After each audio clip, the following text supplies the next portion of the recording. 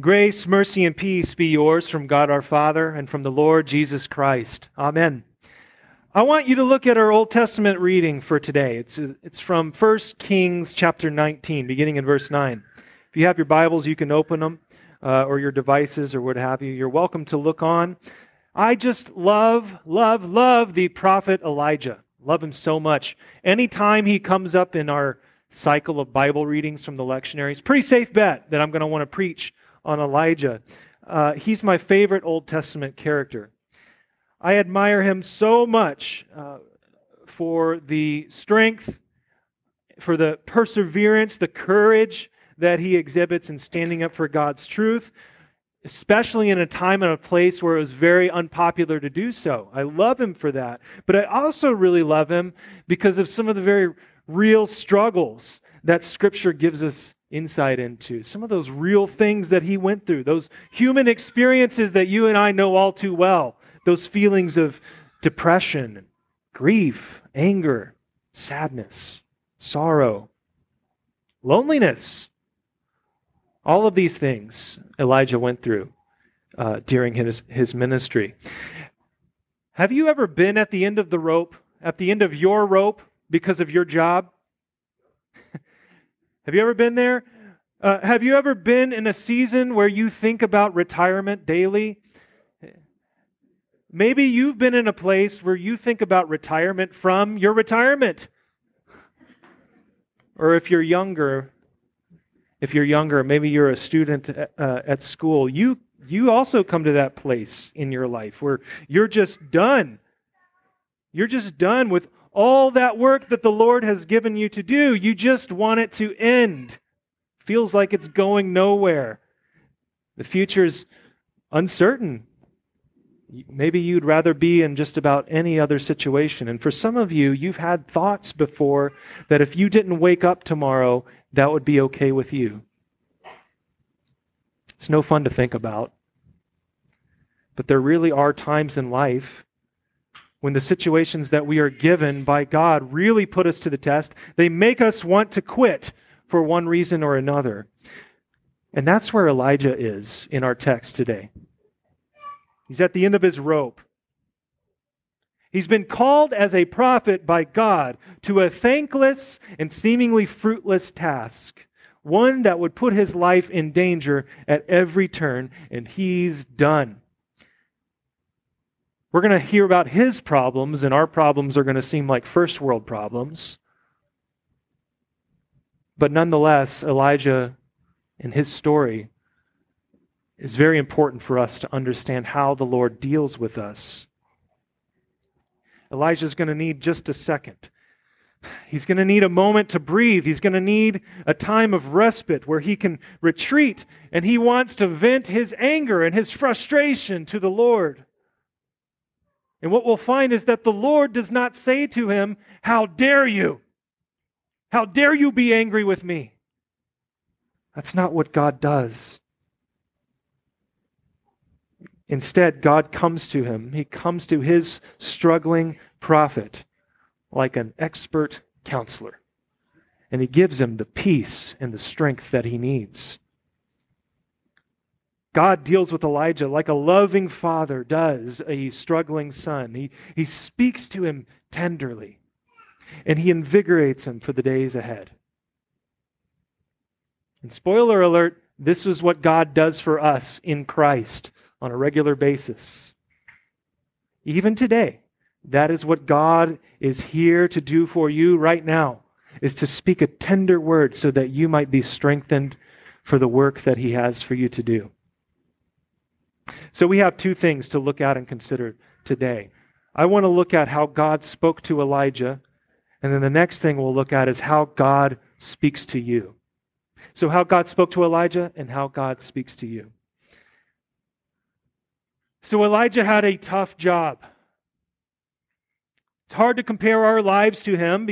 It's hard to walk in his shoes. But by this time in the story of Israel, this kingdom, this kingdom of God, which was the nation of Israel by that point, that kingdom had been divided in two. You had Israel in the north, and you had Judah in the south. And between the two, Israel took the cake. Israel took the cake as the most wicked place, the most idolatrous, the most murderous, the place where God's word was most despised. And poor Elijah, where do you think he was sent? South or north? To the north. That's where he was sent, of course. And his ministry occurred during the reign of a fellow by the name of King Ahab and his wife Jezebel. These were real mensch people, if I can use that word. Real mensch people. They really outdid themselves and the previous monarchs in bringing in Baal worship and bringing in false idols and blasphemous practices. These were not good people. I say mensch sarcastically. Up to that point, Ahab was the most wicked king in that super wicked line of kings in the northern kingdom. He took the cake. So Elijah's job was to go in there, this nation that wanted nothing to do with God's word. His job was to go in there and call them to repentance. And he was to do that to a nation that was under the reign and rule of a wicked king and his pagan wife, a nation that loved its false gods. They loved them some false gods, especially Baal. That was their favorite. So Elijah just had this epic showdown on Mount Carmel. Great story, great account that the scriptures give us. He has this showdown on Mount Carmel with the false prophets of Baal. And ultimately, he shows that Yahweh, Israel's God, was the true God and not this phony rain god named Baal. God answered Elijah's prayer. He ignited that watery altar with fire down from heaven. And as Elijah's God was victorious, then he had all the prophets of Baal executed. The land had been under drought until then. There was no rain. And so God sent rain now that these false prophets had been dealt with. That didn't sit too well with Jezebel. She didn't like that. She was a Baal worshiper, and then she threatened to have Elijah killed. And so he takes off once again. And as he goes and flees from this murderous nation, he's kept alive by the Lord. He's provided for in the wilderness. And he found himself camping in this cave called Horeb, which is also called what? Sinai. Same mountain. The very mountain that God spoke to Moses on. Instead, the Lord is going to speak to Elijah in a different way than he spoke to Moses.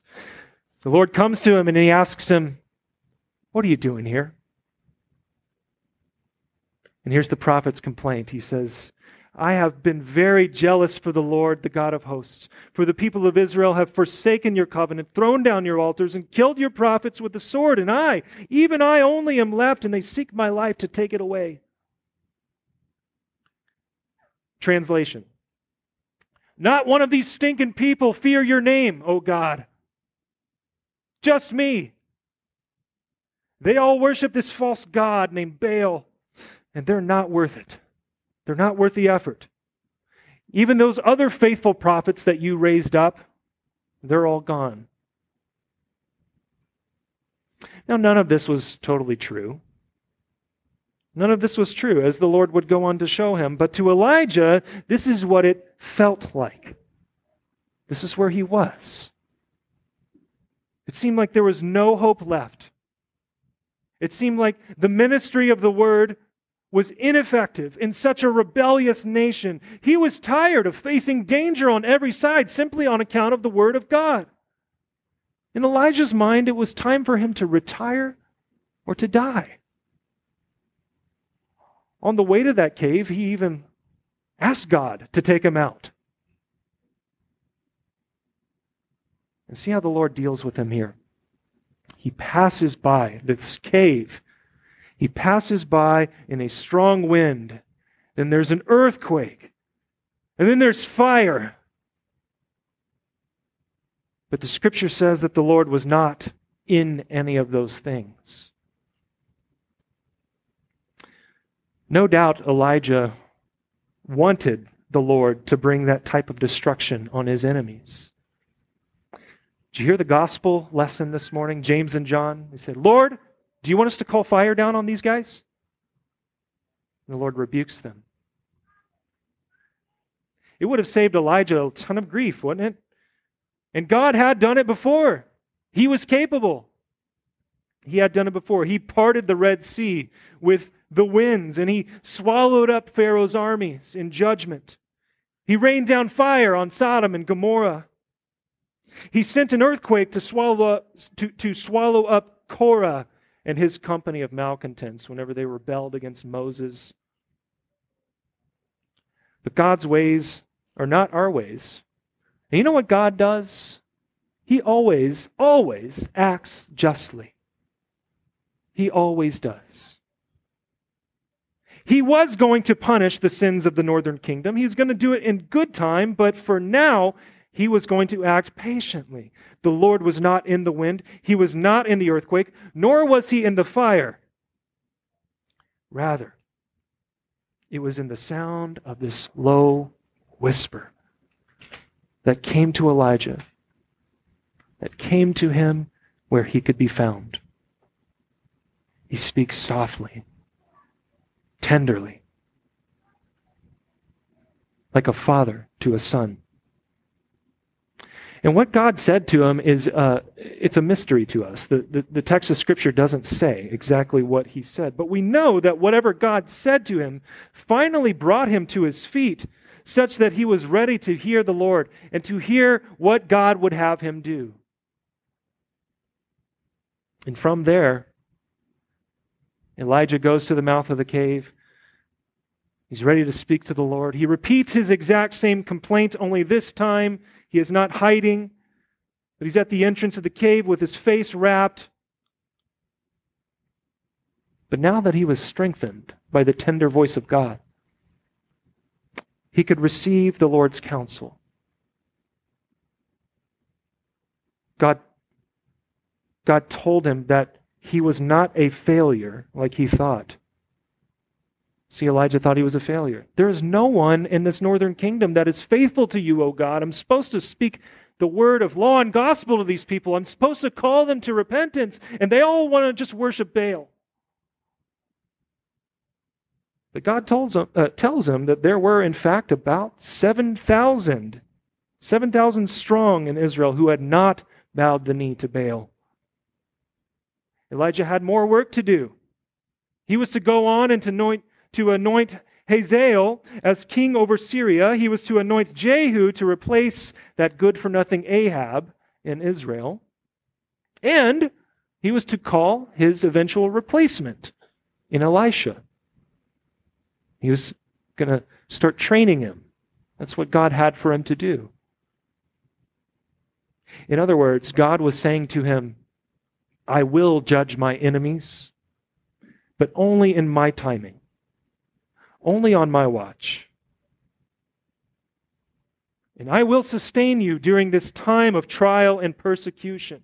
I will provide for the ongoing ministry of the word. And oh, by the way, Elijah didn't know it just yet, but he would exit from this world in style, wouldn't he? He was going to be taken up in a chariot of fire. He didn't taste death. Do you think God had his back the whole time? He did. Now, what does this scene on the mountain have to do with you? That's how God spoke to Elijah that day. But what about you? You're not called to the office of prophet. You're not holed up in a cave somewhere. You're not running for your life from monarchs and from your fellow countrymen on account of the word. You're not doing that yet. You're not holed up in the cave of Mount Sinai waiting for a reply from God. No, you're not Elijah, but you do speak with God. You do speak with God. And you do share in the human experience. You too are brought to your wits' end by things that you cannot control in your jobs and in your vocations, those callings that God has placed on your life. And the way that you and I interact with God is not the same way. It's not Elijah's way, but it is very real. And it happens all the time. God deals with us through His Word and His sacraments tenderly, just as He did with Elijah. There is thunder and lightning, and there's earthquakes, and there's strong winds. That's God's law at work. Think of Moses on Mount Sinai receiving the law and the way that God showed up in power and might, such that the children of Israel wanted nothing to do with Him. Moses, you go up there. We are not going to talk to that God. He is terrifying.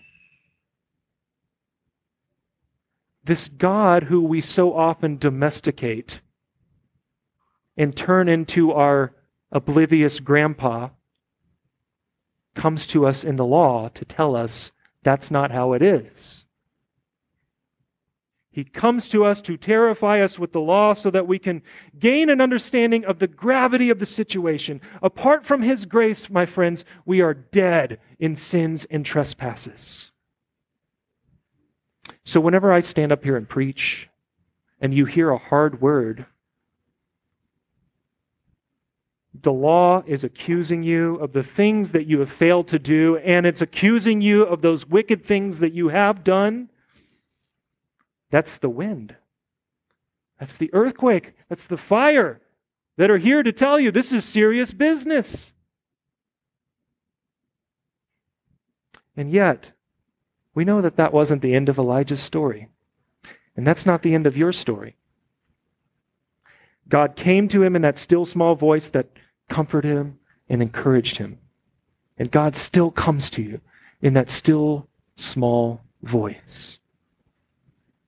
Wherever the gospel of Christ and Him crucified is preached and heard, wherever it is read, wherever it is taken to our lips in prayer and in song, wherever there is Christ comforting you and giving you the forgiveness of sins, you have that still small voice of tenderness, giving you what you need, strengthening and feeding your faith, calling you to stand and face what lies ahead, knowing that God is on your side.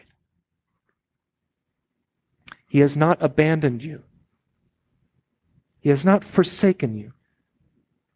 Just because you go through hard things does not mean that He has it out for you or that He is unconcerned about you. Just look at Elijah. Look at Jesus, for that matter. Look at the sinless one who endured all suffering and hardship that the world would throw at him for the sake of your salvation. When you're at the end of your rope, you can call upon Jesus. And He knows your grief and sadness. When you look around you and all you see is faithlessness, when everything that you see is nothing but the corruption of sin, death, and the devil, Jesus says to you that He knows. He is your sympathetic high priest who knows your every weakness. And He's here to tell you that your sins are forgiven on account of His cross and His resurrection. He wants you to know that He loves you so much that He gave Himself for you. And He promises that even if things look bleak in your life right now, He is in control.